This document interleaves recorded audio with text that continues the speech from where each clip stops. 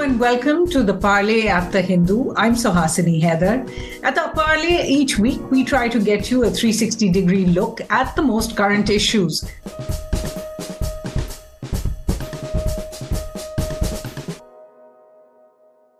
This week, we are looking at the situation at the line of actual control between India and China in the wake of a paper prepared for a security conference in Delhi that said that India has lost patrolling rights at 26 of 65 posts along the line of actual control, and detailing many other challenges that Indian forces face over there. There's been a political reaction. And there has been a demand from the opposition, certainly, that the government must come out clearer on what exactly is happening at the LAC. With me to discuss this are two very special guests, General Satish Dua, the former Corps Commander of the Kashmir-based Chinar Corps. He retired as Chief of Integrated Defense Staff. And Manoj Joshi is a distinguished fellow at the Observer Research Foundation. He's also the author of a new book called Understanding the India-China Border, the Enduring Threat of War in the High Himalayas, who really looks very closely as well at all that has happened since 2020 at the LAC. So to start with, I would like to ask both of you, gentlemen, and thank you so much for joining us at the Parley, how should one see the latest revelations about the LAC situation? As has been put together in a research paper, this is by a senior police official actually based in Ladakh. General Dua, could I start with you? Yeah, thank you, Suhasini, for having me on the show, on the program. First of all, your question about this police report, a senior police official, you said. The report has been filed, was presented by the Superintendent of Police of Leh. Now, that is not it's a major level officer. With due respects, I don't mean to belittle that part, but it's the Superintendent of Police in town, in Leh district, would have very little experience, in fact, very little exposure, let alone experience on the border patrols and on the patrol points, etc. So I personally am at loss to understand as to why this report brings out in such great detail issues about patrolling. If ITBP had brought out that, it would be absolutely fine, because ITBP also does patrolling, as does the army on some parts. We will discuss these details, I'm sure, by and by. So this is my first intervention on this question, as you asked. Mr. Joshi, do you want to respond to that as well, as the fact that there is this report out, and yes, it is the SP of Leh who's authored the report, but it seems to have very, very fine details of what seems to be happening there. How do you see it? Well, I see it in the context of the fact that the government also has not been telling us very much. So the SP has brought out this. And I have no doubt in my mind that since this was prepared for a conference of DGPs, which is sponsored by the Intelligence Bureau, that she would have consulted. She would have consulted with other people, including the ITBP, to write this. And she has given very specific numbers, the patrolling points. And I see error out there. I see no error. For example, if you look at in the Depsang Bulge, PP 10, 11, 11A, 12, 13, she has met them, but the government has not said a word about this. And so I definitely say that her report is credible, and that the situation in the Ladakh along the LAC appears to have been more serious than was disclosed to us by the government in the past. Meaning, I'm going by Rajnath Singh's September 2020 statement, where he didn't mention Depsang at all. So I'm just saying that the one big problem that we are suffering from is the lack of information from the government. And so this report, which comes out at this juncture, it's an official report in that sense. To me, it's a very credible report. Right. And in fact, it is about the maps and what is happening on the ground that is very important. But I do want to, at this point, just get a broader sense from both of you about how you judge what the government's responses have been two clear Chinese actions of aggression, whether it was amassing troops along the line of actual control, whether it has been the constant incursions we have seen. And also, as I said, these reports seem to be growing that China is actually stopping Indian patrols into these regions and is on territory that India has claimed. Just to start with, for a broader picture, Mr. Joshi, would you like to go first on how do you judge how the government's responses have been, not the military's responses so much, because the questions that are being asked by the opposition are really about the government? Well, I would say, I have also spoken to military sources, and they are much more forthcoming in some ways. As far as the government is concerned, it has been fudging the issue right from the outset. Meaning right from the point when the Prime Minister said no one had entered and no post is lost. The fact of the matter, the entire Depsang Bulge, which is something like 900 square kilometers, had been blockaded by the Chinese. And it remains blockaded even today. So this is a serious matter. And I think the government should have been forthcoming. There is also a blockade in the Charding Nala area. And according to Nitya, PD Nitya, there seem to be other little areas where the Chinese have preempted us and occupied our patrolling points. And of course, some of those points which she says are denied to us are now denied by mutual agreement, because we've had buffer zones created in certain areas. So those are denied. Those are one aspect of that. But there are a whole lot of others which the Chinese seem to have preempted us and denied to us. All right. General Dua, of course, these buffer zones are part of what has been the government's response, because they came out through the talks at both the on the ground and at the WMCC. How do you judge the government's responses really to the Chinese actions as a military person? Look, like you very rightly distinguish between the government response and the military response. I would agree to the part that Manoj also said. The information provided by the official sources, we could have done better on that front. I do realize the value that we must place on confidentiality of operational matters. We did not go into all the details, but some more information could have been provided, that I do concede. Coming to these patrol points and buffer zones that have been created, now there are a certain number of flashpoints that have come up over the last 3 years, since May 2020, 2.5 years.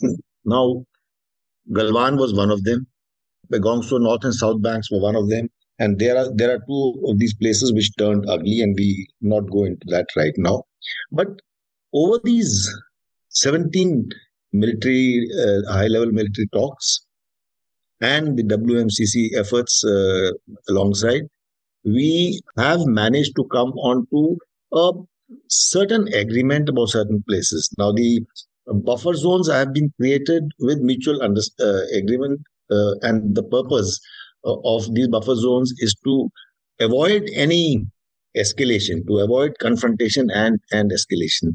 So, to that extent, these arrangements are working well under the circumstances. Why did the Chinese come in? Why did they start doing this is a different question altogether. But today, at this moment, I'm talking about how it is being managed without escalating. I'll just end by saying that apart from the Galwan incident and the incident at the Kailash ranges, over approximately half a century, our responses, our mechanisms of military level talks and the MEA level talks have helped to make sure that the situation does not escalate whenever the patrols come face to face, does not escalate beyond a point. And that is saying a lot, considering that both are nuclear countries.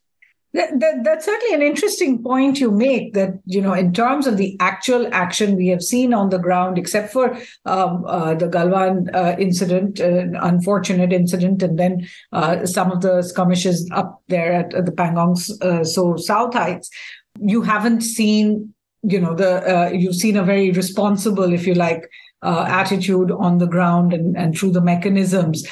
Even so, questions are asked then about the government's communication strategy. As Mr. Joshi pointed out, there was Prime Minister Modi's statement in 2020 that no one has entered Indian territory, nobody's holding Indian posts. But there have been very few official statements about the situation since then, from 2020 to 2023 now. Do you think the government needs to review its communication strategy? Well, I personally feel that if there is lack of information in today's era, somebody will fill up that space. In the information war era, we will have someone filling in the space. Who will fill in the space? Either it will be the other side, or it will be those disruptors who are waiting on the sidelines, the armchair strategists, or people who have less knowledge or no knowledge at all. So I would agree with the fact that we should put out little more information coming from official sources without disclosing any operational nature of the details.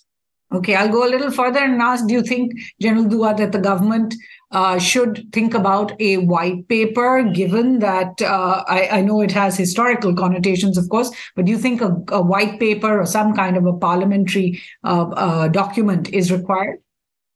You'll have to allow me 2 minutes to say something on that first.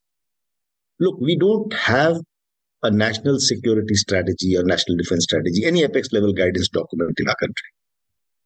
Compared to LOC, that is India-Pakistan LOC, the LAC has multiple agencies and forces working without a unity of command. Let me just explain myself. The border is the responsibility, border guarding is the responsibility of ITBP, which is under MHA. They patrol the borders, that is the LAC. Well, over the last few years, Army has also started patrolling. Army is under the Ministry of Defense. There are special frontier force units deployed on the LAC, which are under the CAPSEC. The WMCC, the Working Mechanism Consultation and Coordination we spoke of, is driven by the MEA. It's under the MEA.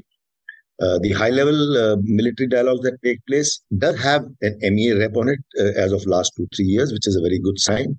Then there is a China study group, which is led by the MEA, which takes some tactical level decisions like patrol points, etc. So, with all this, I am just reminded of the group of ministers. The group of ministers have, I think, stated in their report that unresolved borders will be defended and manned and defended by the army.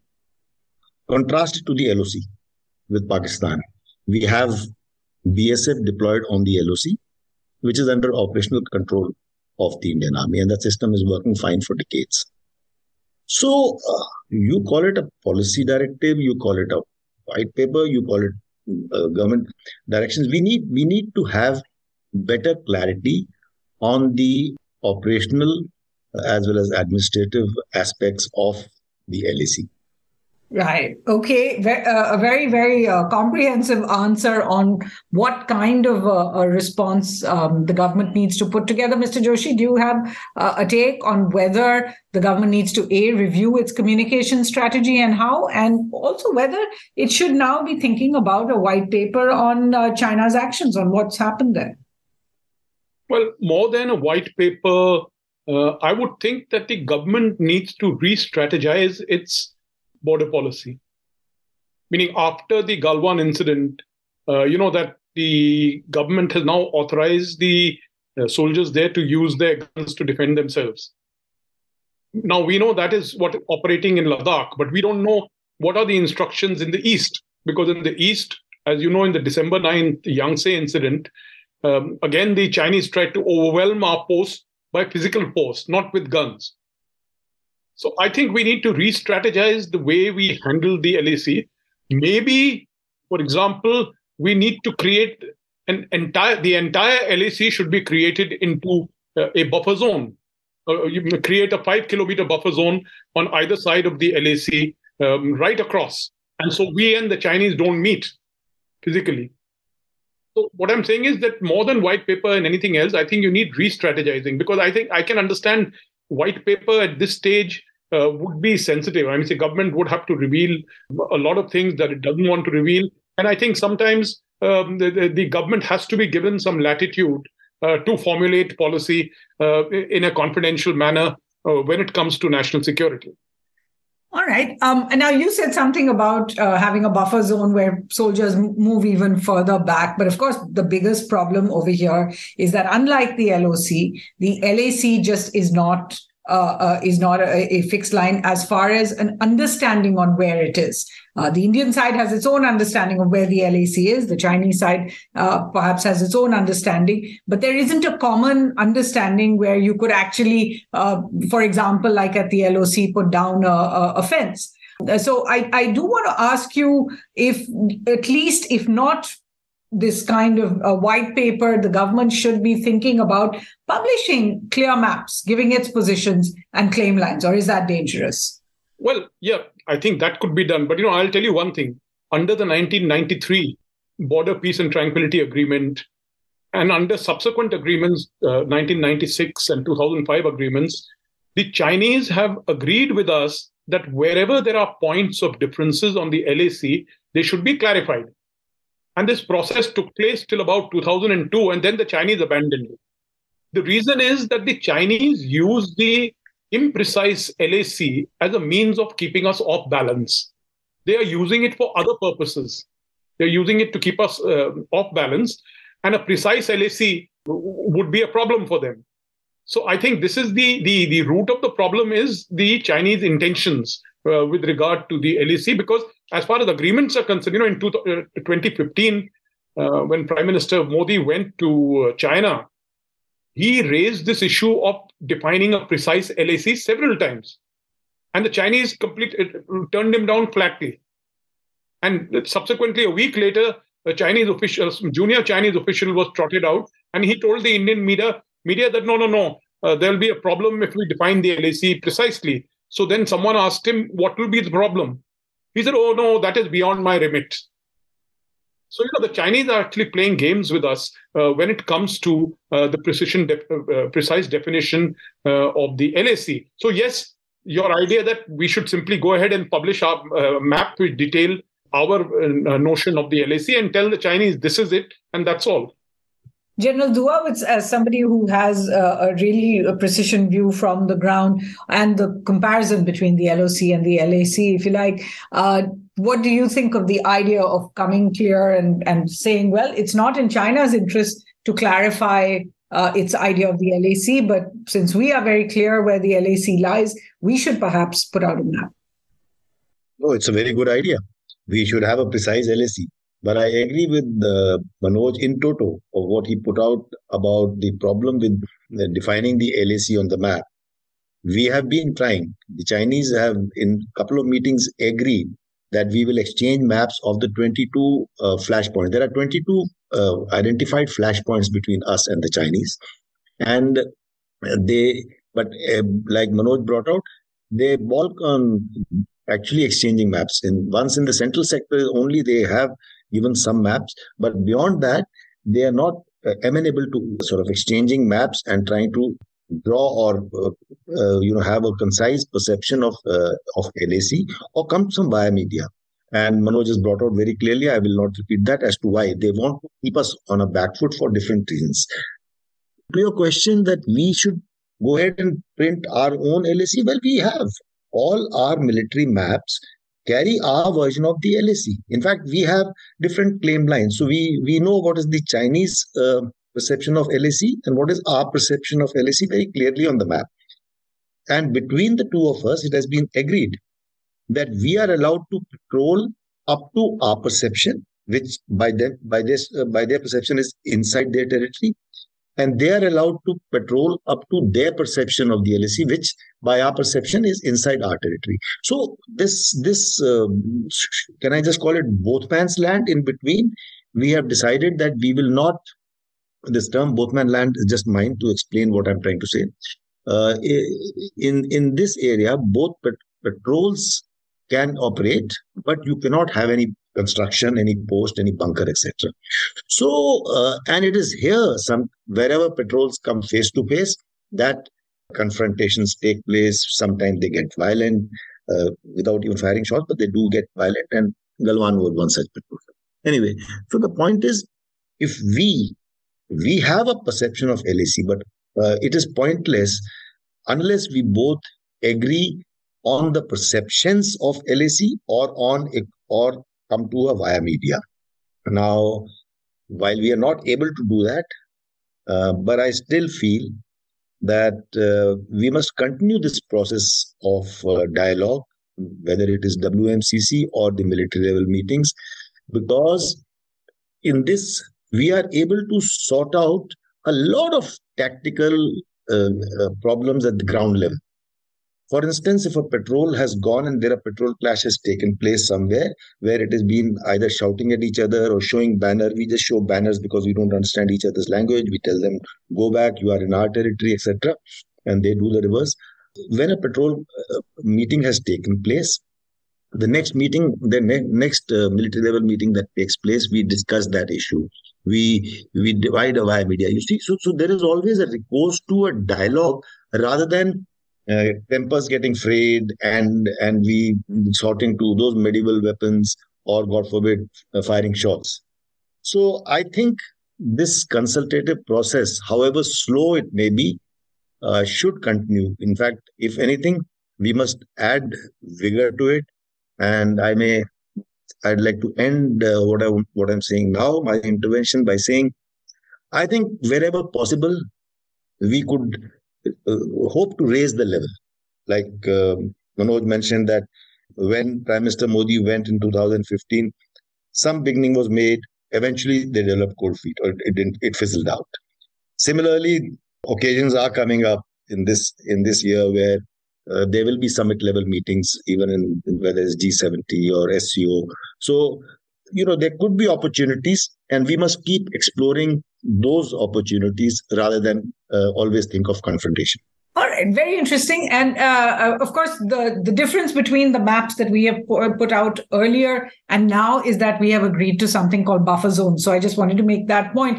But Mr. Joshi, General Dua has very clearly said that there is a purpose to the kind of talks that are continuing. Do you think that this is the wisest course at this moment? Because from the public perception, or at least from what we as journalists see, despite the talks going on, you had a situation like the Yangtze, where you have a Chinese actively trying to come and overrun an Indian post. This is something the defense minister actually said in parliament. You have External Affairs Minister Jaishankar saying that the Chinese are attempting to change the status quo. This is an ongoing thing, despite the fact that there have been these talks. So I wanted to get your response on that. Also on the response of whether summit level meetings help. Of course, Prime Minister Modi met with President Xi Jinping 18 times between 2014 and 2020. Then, of course, because of the standoff as well as COVID, there haven't been these opportunities. This year, we see two opportunities at the SCO and the G20 where President Xi Jinping will be invited to Delhi. So your take on both these levels of conversation? Well, you see, the thing is that what we lost in 2020 was trust. We had built up trust since 1993 all the way down to 2020. Just before the 2020 events, you know that there was the two summits, the Wuhan summit and the Chennai summit. Everything was going well. So now the point is that we have to tell the Chinese the issue, as I have used the analogy in my book, saying, can you put the toothpaste back into the tube? And this is not an easy exercise. So what I'm saying, what the General Dua has said about the various processes and procedures, they're excellent. Despite all the 2020 events, Indian and Chinese officials communicated with us 1,500 times, military officials, through various hotlines and meetings and things like that, 1,500 times. So there is a process. India and China should never go in for a war. War would be completely catastrophic for the two nuclear armed powers. So yes, the good parts of it we need to retain, but we need to tell our Chinese friends that your policy of trying to use this unclear LAC as a means of trying to keep us off balance is not acceptable to us.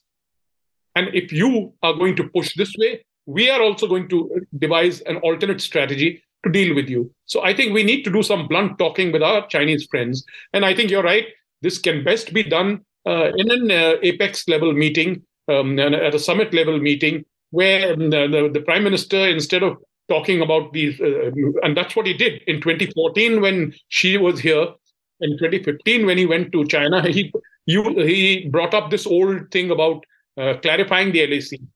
Now I think he needs to tell Xi Jinping that, look, after 2020, we guys don't trust you. The trust has collapsed and you have to do something about it. And let us both together now try to work out some new processes and procedures to maintain peace and tranquility on the border.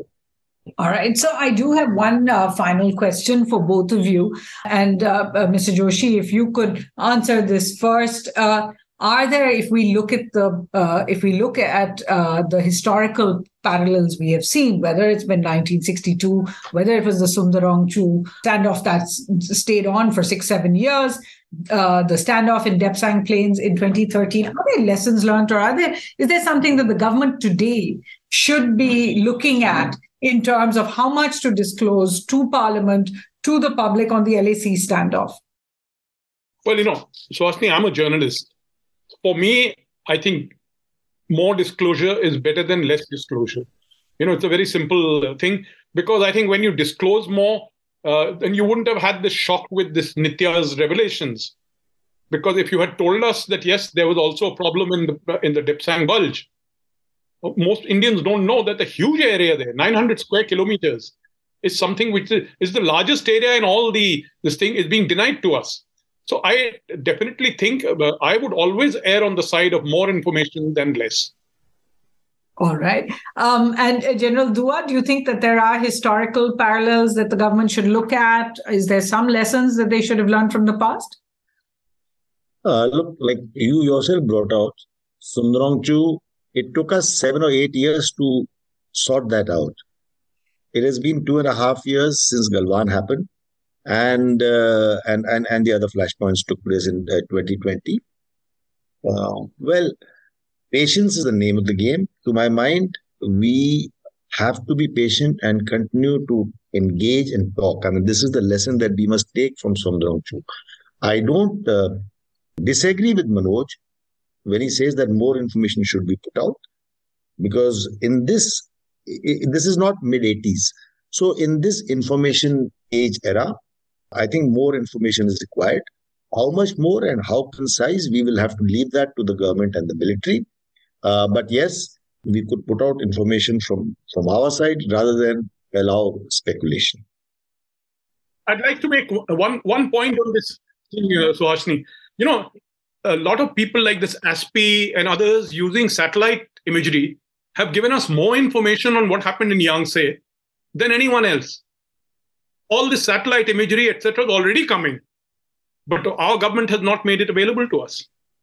Right. And that's an important point, that whatever we might say publicly, there's already a truth out there. And since I just have a few minutes left with both of you, I do want to ask, are we in 2023 any closer to knowing what were China's motivations for its actions, amassing the troops at the LAC, attempted incursions? Many have pointed out it's part of China's larger hegemonistic practices, the kind of aggression we've seen perhaps in the South China Sea. Some have pointed to the Article 370 and reorganization of Jammu Kashmir as a move. What is your best bet? General Dua, could I start with you?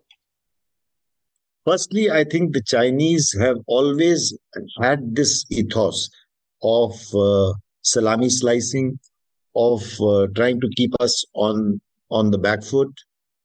And whether it's to do with Article 370, or let's say their unease or unhappiness with India joining Quad and military to military level cooperation with all the members of Quad, and various other arrangements that we are getting into, which China sees as trying to strangulate or to contain China somewhere.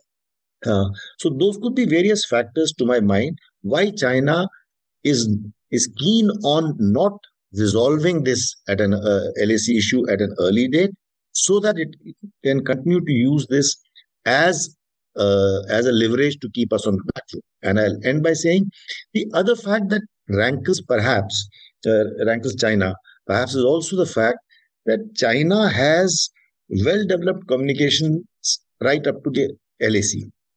Whereas for very lopsided policies, which I would not like to go into now, we did not develop our infrastructure right on the borders, on the LAC.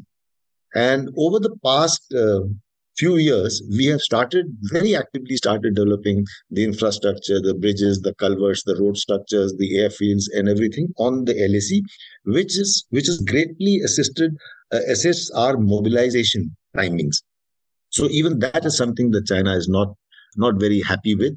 So perhaps it's a combination of all these reasons that China does what it does. All right. Mr. Joshi, last word to you. Any clarity on China's motivations?